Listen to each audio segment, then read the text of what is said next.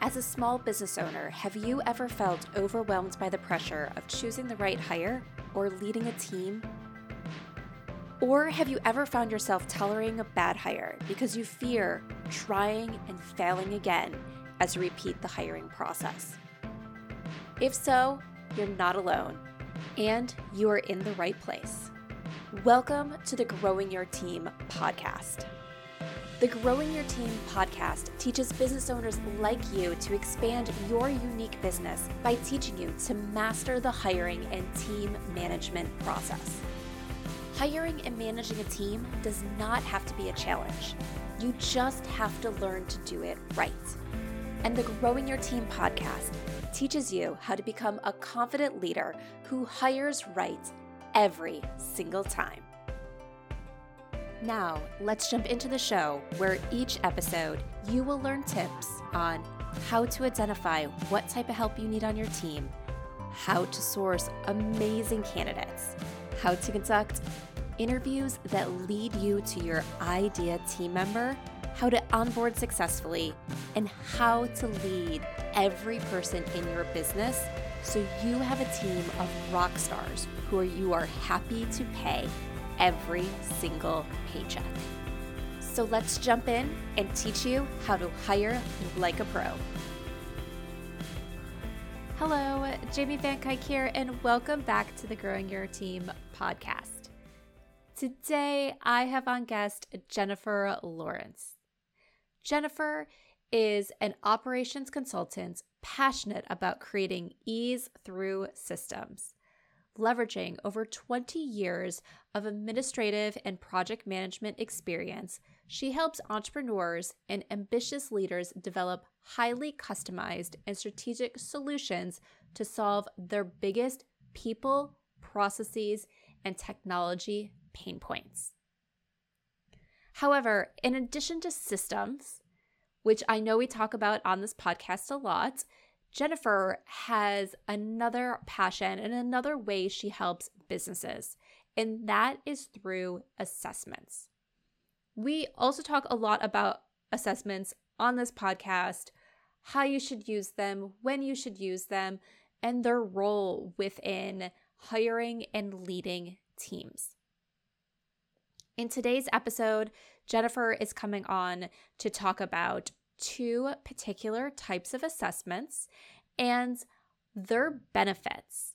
You're also going to get a peek into some of my results, and not only just hearing about the results themselves, I share a little bit of insight about how I have noticed those results play out in both my personal and professional life. Another important thing that we talk about in this episode that is essential for you as a business owner if you want to bring assessments into your hiring process is knowing how to use them legally. Well, I talk a lot about the do's and don'ts of assessment throughout the hiring process. One thing that never came to my mind before speaking with Jennifer was the legal aspect of it.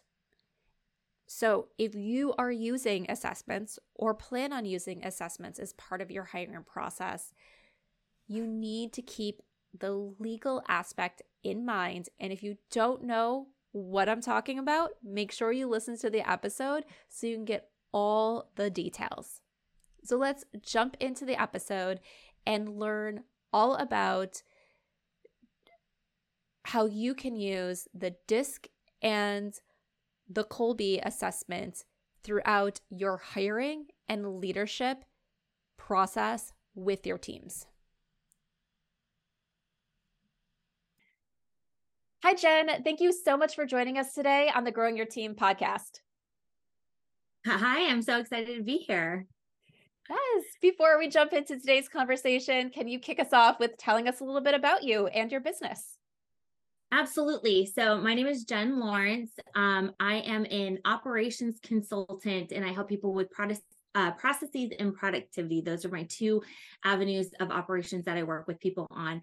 So I primarily work with entrepreneurs on building out their systems and their processes to ensure that they are removing any barriers to success and getting over that hurdle of how that kind of gets in our way when we're working in our businesses, right? So many female entrepreneurs specifically will start a business and they just really get tied up in what they creatively wanted to do, right? Like, I'm skilled at this, or I want to do this, whether you're a photographer, whether you're a recruiting consultant, whether you are, an accountant, and that's what you want to do. And then on the back end of that, you're like, oh, there's all this other stuff I have to do, right? I have to know how to do bookkeeping. I have to know how to hire a team. I have to know how to even just manage my projects. And maybe you're not a project manager. So I help them build their systems and their processes so that it supports their dream of what they're trying to achieve, but also works with them so that they can do it with ease.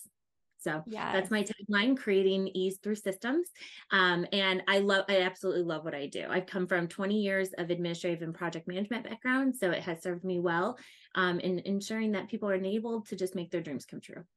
Yes. And I think processes are so very, very important. It's something we've discussed a lot on this podcast, especially when you're bringing in a team.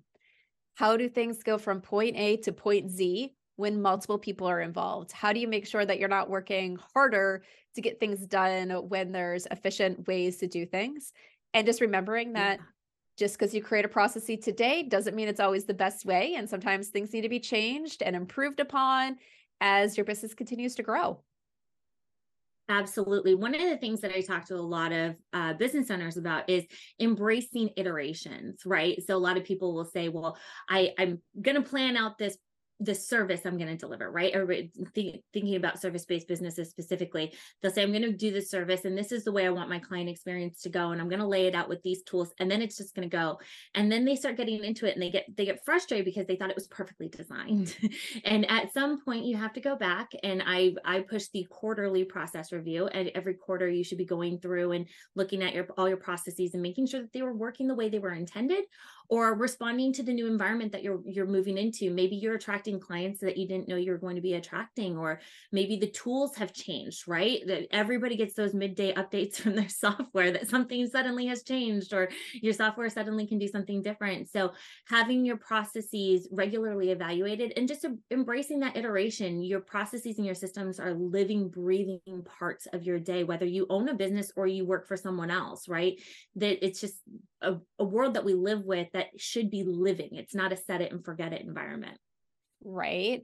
Exactly. It reminds me, I was doing a speaking engagement earlier this week for an entrepreneurship class. And so when I came in, they were wrapping up a discussion, and it was obviously the day I was presenting. They were talking about teams and everything.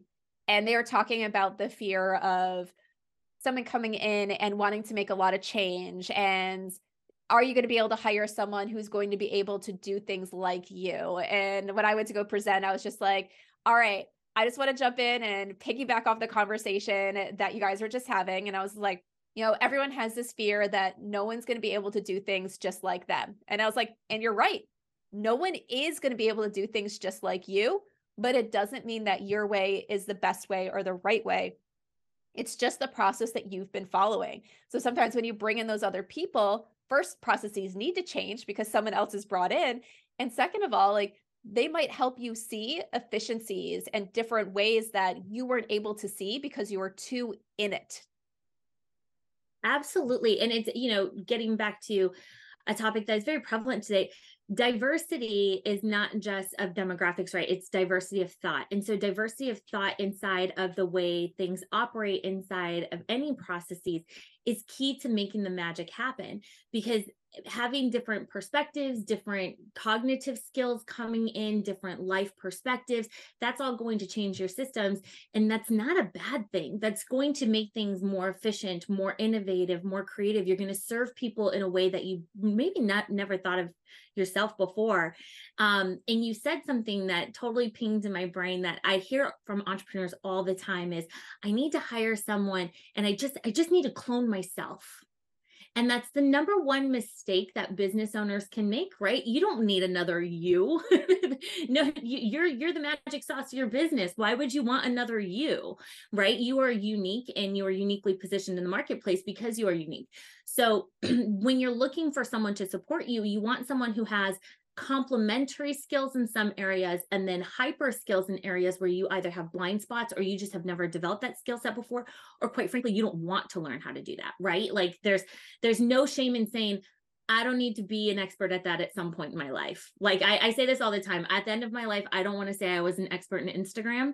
So I don't learn how to like battle the Instagram algorithm. That is not a skill set that I'm working on. Where there are people who are wonderfully powerful in the social media marketing world, right? They love the data. They love, playing with the algorithm and trying. So for me, if I were hiring someone, I would want somebody who had a different skill set and maybe a different personality approach too, right? Like they may be more aggressive with the way that they do things, or they may be softer. It just kind of depends. But when you're hiring, you should never be looking to clone people inside of your business, because then you also run the risk of not only having redundancies, right? You have redundancies in skill sets, redundancies in personalities, but then you also run the risk of groupthink. And that is something that you never want in a business, where you just have a bunch of yes men, and then that really stunts progress and development. And sorry, that was a lot of information in one little paragraph, but that groupthink is really the big risk that a lot of people don't see, is that you'll end up with a bunch of yes men, and then you'll be stagnated and not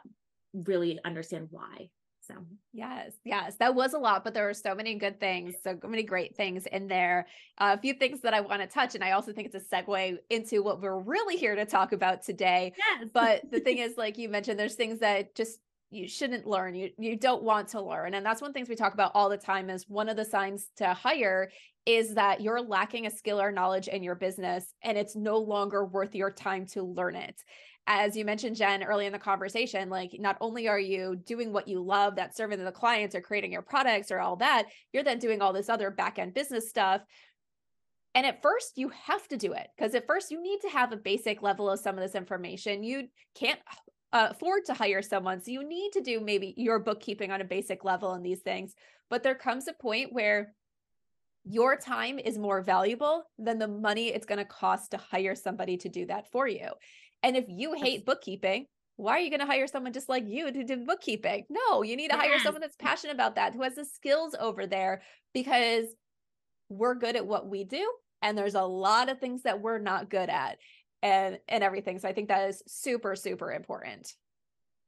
Yeah, absolutely. And it's something that the other way that I look at it too, just in case anybody needs another angle to look at this from, is by hiring other people, you're also enabling their dreams to come true as well. So if you're sitting here saying, I can just do it all, and you're struggling and you're like, oh, well, bookkeeping doesn't take that long. There is somebody who is doing bookkeeping as their main form of income. So you also could be supporting somebody else's dream by hiring out that work, if you are financially in the position to do so. So it's kind of that whole, like, when you open your door, leave the door open behind you.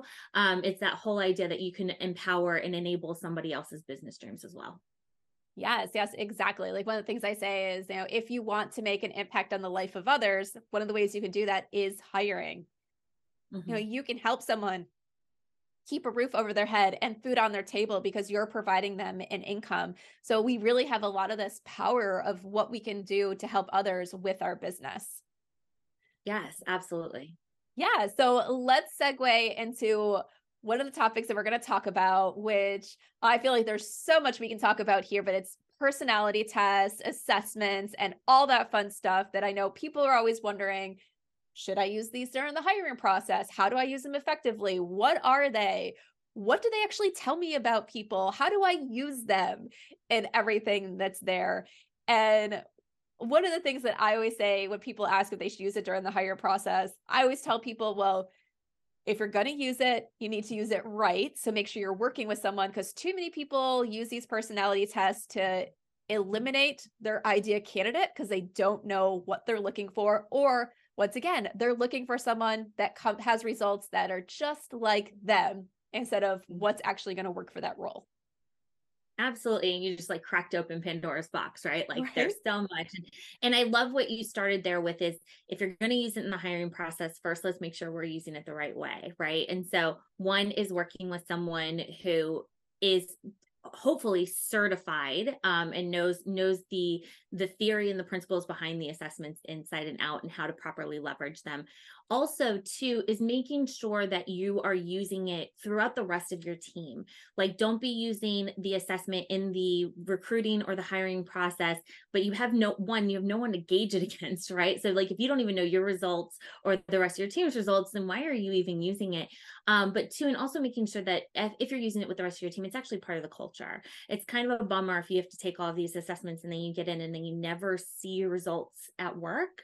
And these assessments are designed to work, right? They're designed to give you language to center your culture around, help you communicate, help you collaborate, and do all of that better. And so if you're not utilizing it inside your team, then why are you utilizing it as part of the hiring process? How is that somehow a gauge or a measure or even additional insights that you're looking for if you don't even know how you're going to utilize those insights? But yes, and also targeting specific results is dangerous.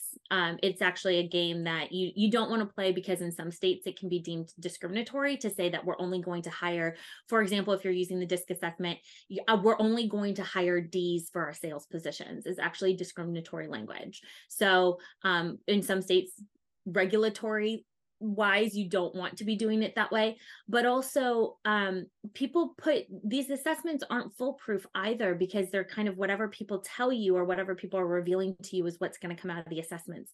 A lot of assessments have ways to make sure that you're not being fooled by somebody's results, but to just measure it based off of these are really just to provide additional insights. They're great and they're amazing, and you can get very, very quality insights out of them, but there are ways to fool the system. So if you are eliminating ideal candidates based off of their results, then it's a misuse on both sides. Yes, yes. And it is one of those things. I remember when we talked about before, you made comment about, like, in some states, it's discriminatory to, if you're using these tests improperly. And that was something that I had never thought of. And I train my clients all the time on things they can and cannot do in the hiring process to avoid the possibility of discriminating or having that illusion of discrimination in their hiring process. And I never thought of personality assessments. Like, that never even crossed my mind. So I feel like that's so important, to know, is that when you're using these wrong, you could really be using them wrong and putting yourself in big trouble. And right. And I have a current client right now that they just went through a lot of the assessments with their team, and now they're hiring for a new team member.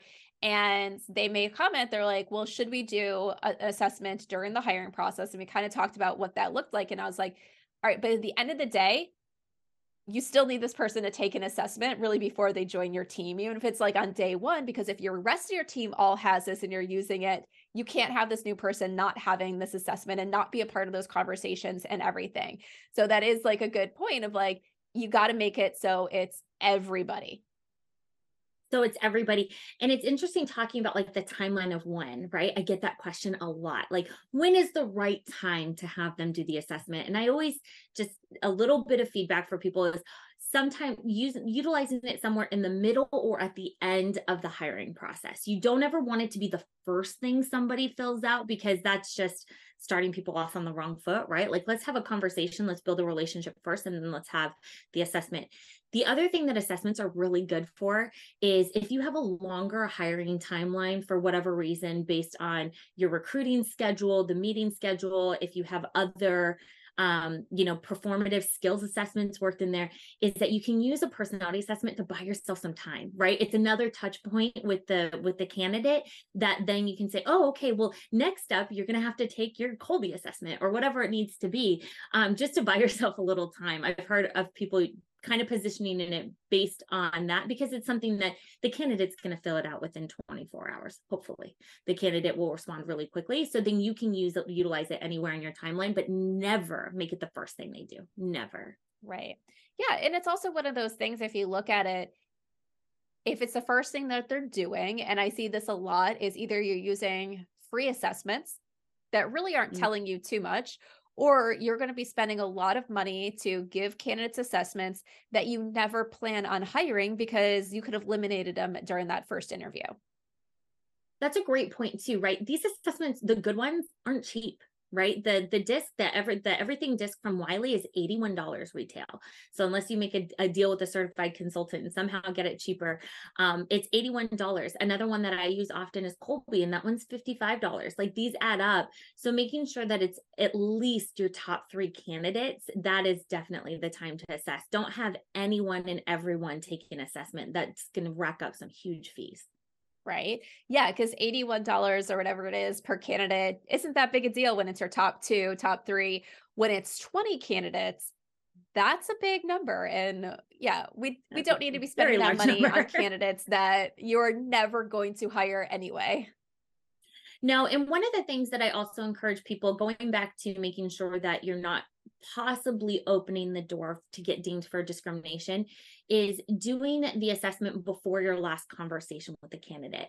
Because you never want anyone to think, well, my DISC assessment came out that I was a C and they're probably looking for an I style, and that's why I got eliminated, or that's why I wasn't offered the job. So if you allow yourself to have an additional one-on-one touch point with the candidate after they've completed their assessments, not even to talk about their assessments, but just to have an additional conversation to wrap up the interview process, that will also save you from ever being accused of misusing them. So just a little tip there too that I wanted to let everybody know. Yeah. And I don't know if this is true, so correct me, but this is something that I was told at one point in time, is because we're people that learn how to adapt sometimes to our environment, that there's things that can come out on the assessment that maybe that's how you operate at home, but you've learned how to mitigate it or not let it impact you in the office. So sometimes having those additional conversations, and maybe what we've done before when I've worked with someone who was working with a consultant that helped them with these assessments before that last conversation, we crafted some interview questions around some of these areas where we're like, let's explore this a little deeper now that we have this information, to see how do they handle this in the work environment? Is this a hindrance? Is it something that they're fine with? How is this actually going to manifest in the workplace? Yeah, absolutely. And it's mostly when it comes down to how you behave under stress. So when we are stressed, we tend to lean harder into our natural preferences and our natural styles. And sometimes that can be a hindrance based on what is required of you in your job. So I think that's really smart to craft those questions.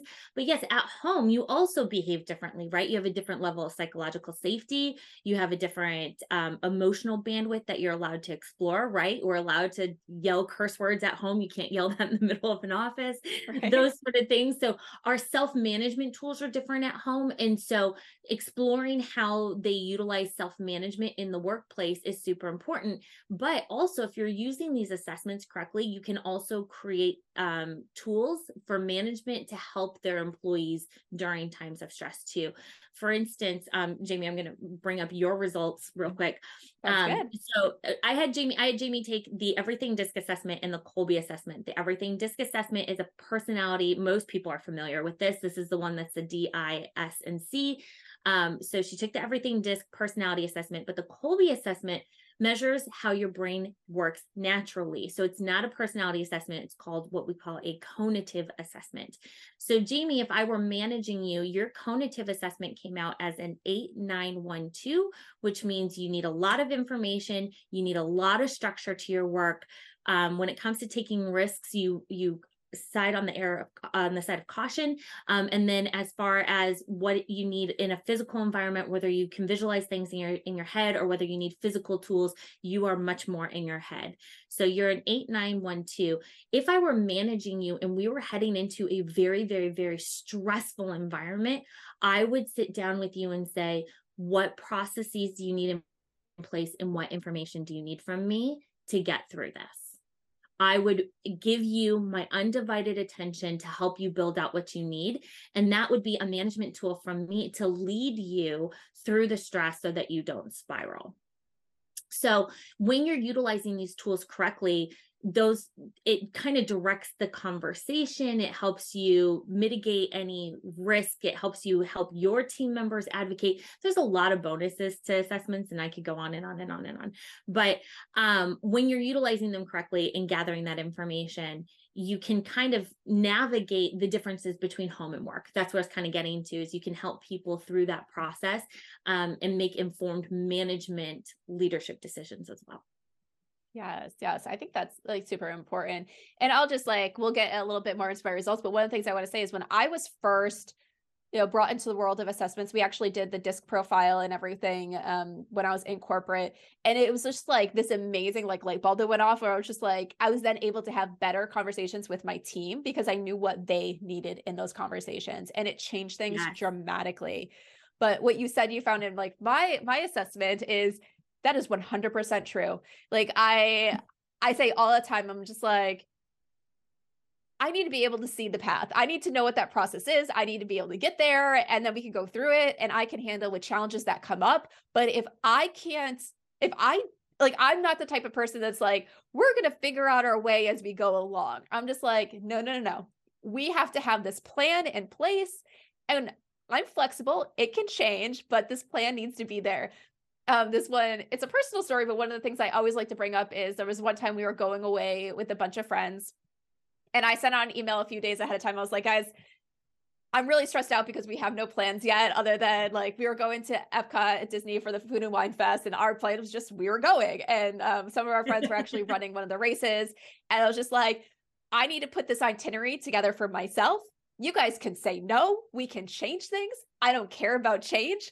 I'm just like, but I am stressing out right now because there is no plan, and like some of those things. So I was like, we're gonna go to dinner. I made this reservation. The reservation we could cancel up to this amount of time ahead of time if we want. Then we're gonna go do this and we're gonna do that.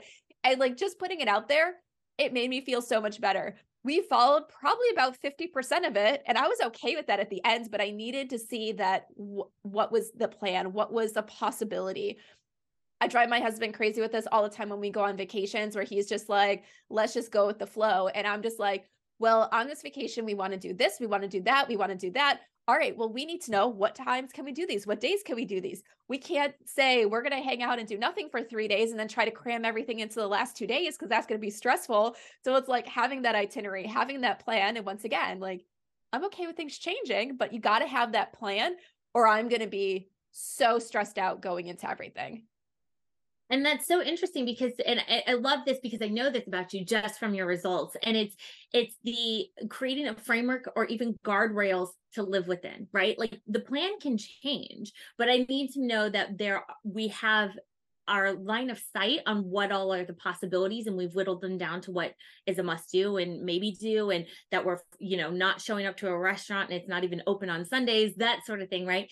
But then also, what's interesting about your results is I don't want to get too far ahead on this, but with your results and knowing this about you, what people often probably misjudge about you is that you are all about sticking to the plan, right?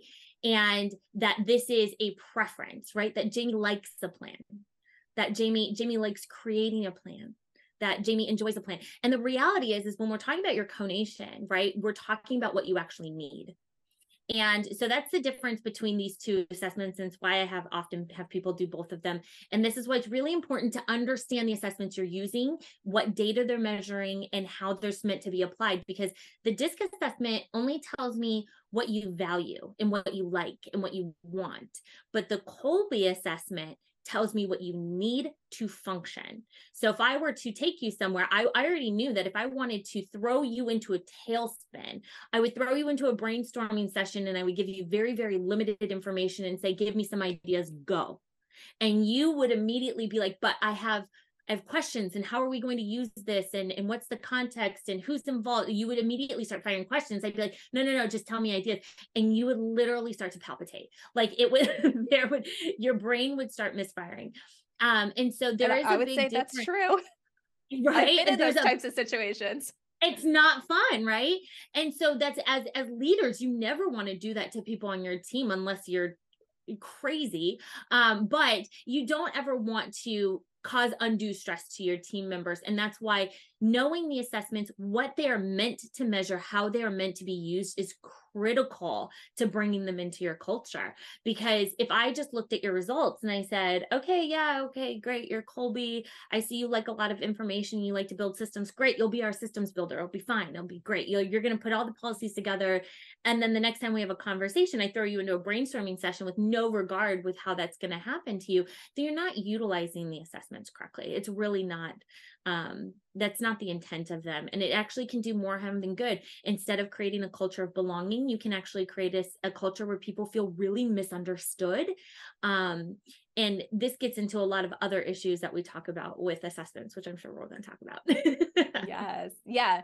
No, but it just reminded me, and this had nothing to do with assessments, but it was like with leading teams and everything. I remember asking some of my team members at one point in time, I was like, what do you really like about your job? And what are the tasks in your job that you hate, that you do it right now because you have to, but you don't like? And I had team members, it's like, I don't want to tell you that I hate part of my job. And I was just like, I'm not telling you that you're not doing part of your job, a part of this conversation. That's not about this. I was like, but I want to know, what are you doing just because you have to do and it doesn't light you up?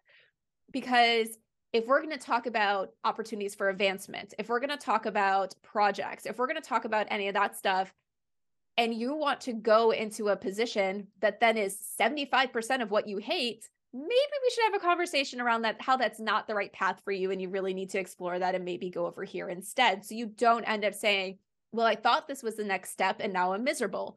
Or if I could put you on a side project and it's project A or project B, and project A is going to stress you out every day, I'm not going to put you there. I'm going to put you on project B that has more of what you love. So it's like figuring out those things of like, yes, how do you use what the information you know about your team to benefit your team? So that way they're happy and they succeed and everything. Yes, I love that. And it's such a powerful conversation, right? Just talking, being honest about what you do and do not like doing, right? There are things that I'm very good at that I absolutely hate doing, right? I don't like doing it. So I try not to do it, right?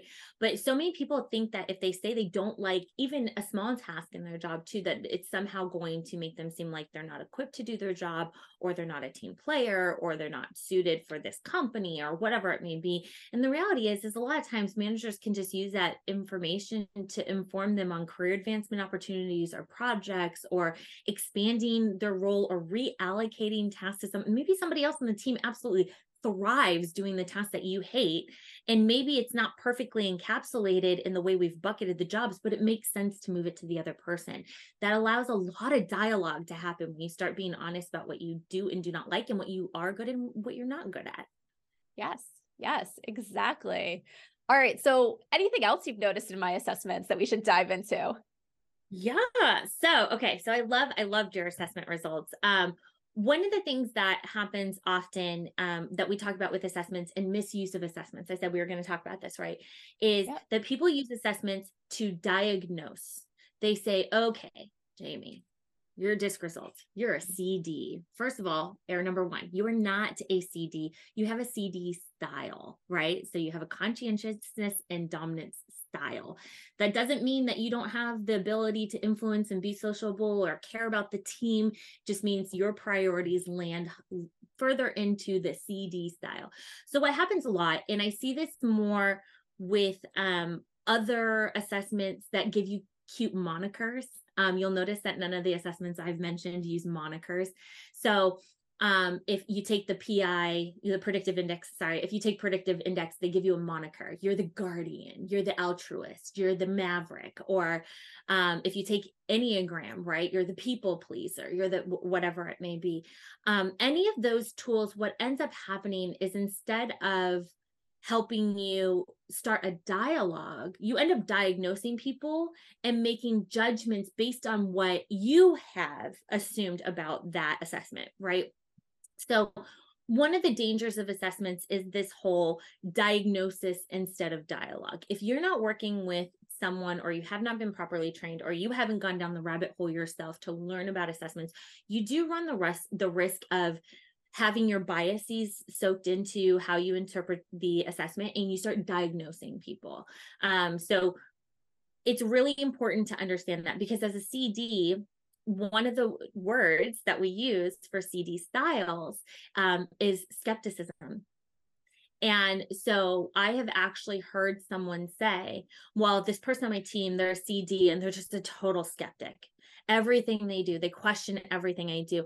And even in that tone, you can hear that there's this very negative relationship with this style.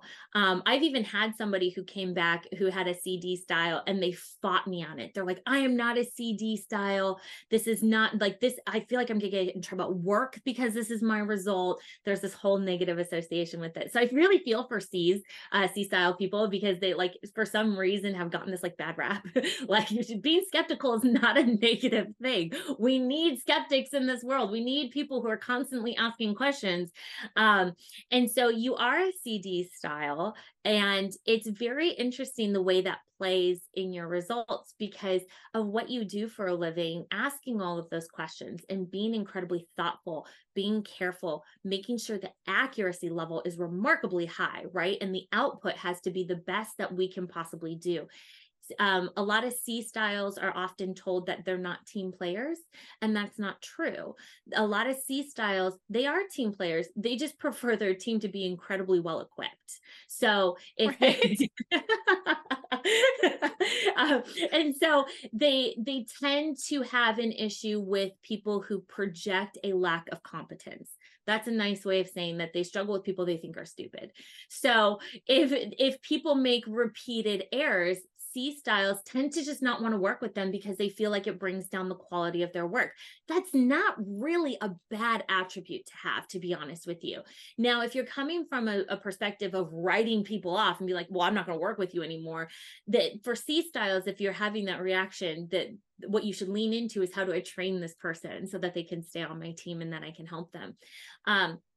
But having people who focus on the accuracy of the results is not a horrible thing. Now, with yours, you're also, so you're a C style, but you've got that D in your results.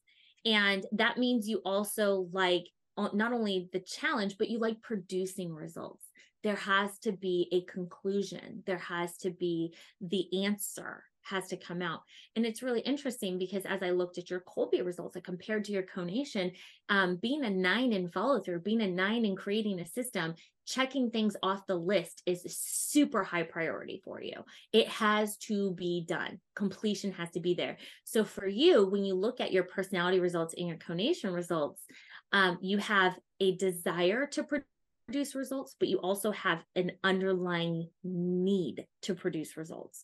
So when I see this from someone, a self-advocacy tool you can use both to, let's talk about procrastination and stress management first, from a procrastination stress management place to get yourself over that hump of overwhelm or feeling like you're drowning, is to cross anything off the list. Go, if you know you have to do laundry, just go start the load of laundry. If you have to send that email, just send the freaking email, right? Just start crossing things off the list. But from a motivating factor, you will actually bolster your motivation by crossing things off the list. It'll actually give you more energy to be done, to mark it off, to move forward.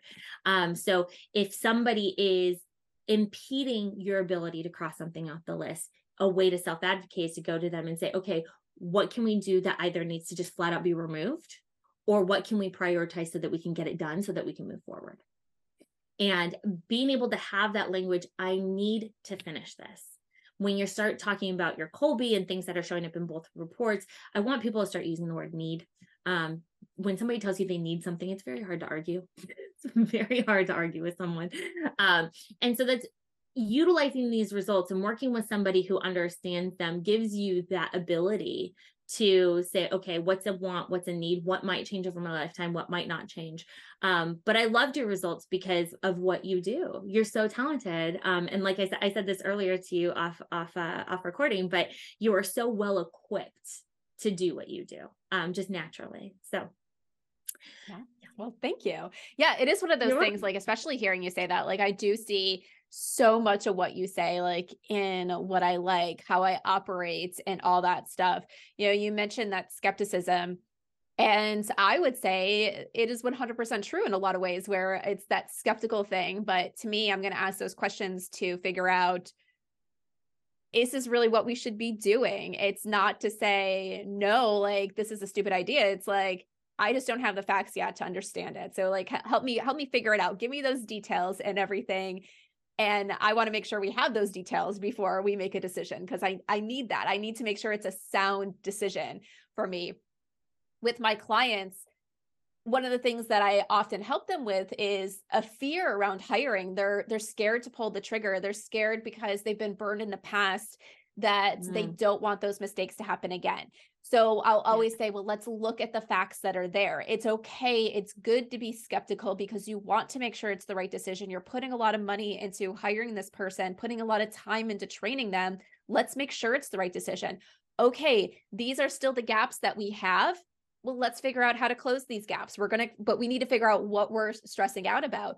Or it could be, we've already covered this. We've already talked about this with the candidate. They've had this, their reference checks came back and said this, like, we have the information there. So it's that is sometimes helping them deal with like the own skepticism and everything that comes up in that process, because there is, and I know how to use the facts and details around that, or know how to figure out how do we gather it. It's like with a candidate, I always say, like, we got to dig in. It's kind of playing that game of detective with the information you have, and looking at everything in this bigger picture type thing, and not being swayed because someone has a great personality, like during that first interview. It's like, can they actually do the job? You're not easily sold, Jamie. You are not easily sold. I'm not.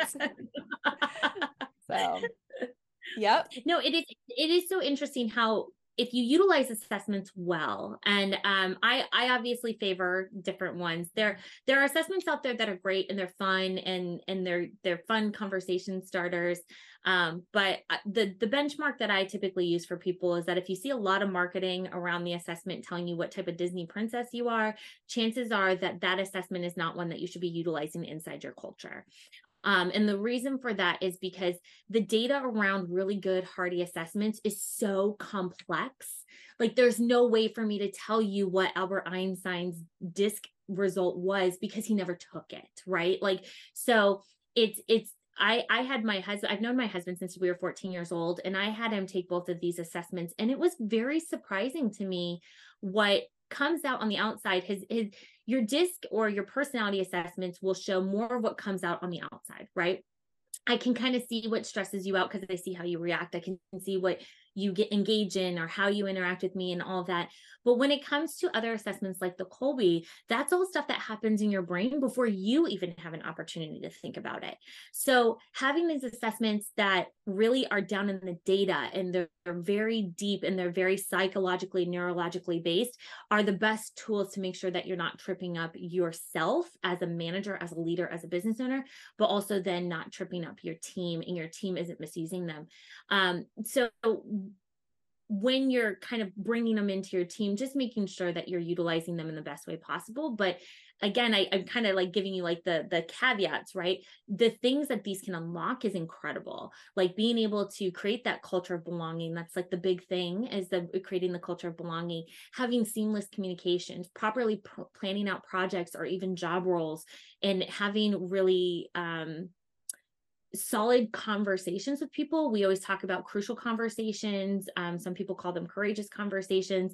Jamie, because I know your DISC style and your Kolbe, I would know how to approach you if I have to deliver difficult news or have a difficult conversation with you, especially from a performance standpoint or a job role change standpoint. I would know how to approach you in a way that's not going to throw you into a tailspin. So there's a lot of really good that comes from assessments when you use them correctly. And I love them. And I'm always happy to talk to people about them. Yes, that's great. Yeah, it is. To me, it's like so eye-opening. And one of the things I remember, and now this isn't directly to do with assessments, but I think there's a lot in this that can happen in the corporate space, happen in the small business space, is I just remember being in, I think my senior year of high school, taking a class and finally really learning what introvert versus extrovert was. And to me at that point in time, it was so eye-opening to be like, why am I trying to be like an extrovert when I am 100% an introvert? But to me, I would look at it as like, but I'm not like them. How do I be like them? And at that point in time, it was kind of that flipping. It's like, I don't need to be like them. I need to be the best that I can be in the person that I am. And I think a lot of it happens in business as well, as we look up to these people. We see people that are succeeding in their role. We see other business owners and everything, and we want to have what they have. And what we really want is kind of maybe like their success, these successful businesses, this image of stability and all these things. So then we try to mirror them, we try to copy them. And for some people, that just doesn't work, because then you're going 100% against who you are. Like, for Yeah. example, I know there's some of that pushes of kind of like the bro marketing, as it was called like a few years back, I think. And I'm just like, oh, that's so not me. But there's other people that jump into that and thrive into that like right away. And it's really, once you learn more about yourself, you can create the business that you need to be happy and survive, and have the team that supports you because they fill in those gaps. They complement your style. They work with your style. You know how to work with them. And you're creating that cohesiveness that you and your business needs, instead of trying to copy what's worked for somebody else, because you're not the same as them. Absolutely. You know, we however it's ever wrapped up about like your secret sauce, right? But one of the things is that people can smell inauthenticity from a mile away, right? So one of the things that I struggled with when I first started is I talk about stuff that's kind of boring, right? I talk about systems and processes, and like nobody wants to talk about SOPs. That's not sexy. Like everyone wants to talk about sales and marketing and, you know, all that good stuff. So what I was trying to do when I first started my business is emulate that, like, let's hype it up. I'm going to be like your cool systems chick. And God, I failed so miserably, right? I didn't lean into what actually people hire me for. And so I finally got to a point where I was like, I'm just going to unapologetically be who I am. And I'm not that hype chick, right? If you come to me and you're like, I have a business problem, I'm not going to be like, hey, you can do it. I'm not going to cheerlead you on. When I do speaking engagements, I don't go up there and like pump up the crowd. That's not my thing. But if you come to me with a business problem, it's going to feel like a therapy session, because I'm going to be your best friend. And I'm going to say, okay, let's break this down. How can we work through this? And that is why people work with me, right? And so when you lean into what people are going to be attracted to you about, one, you get to operate in a place that is super genuine. And let me tell you, it is so much less stressful.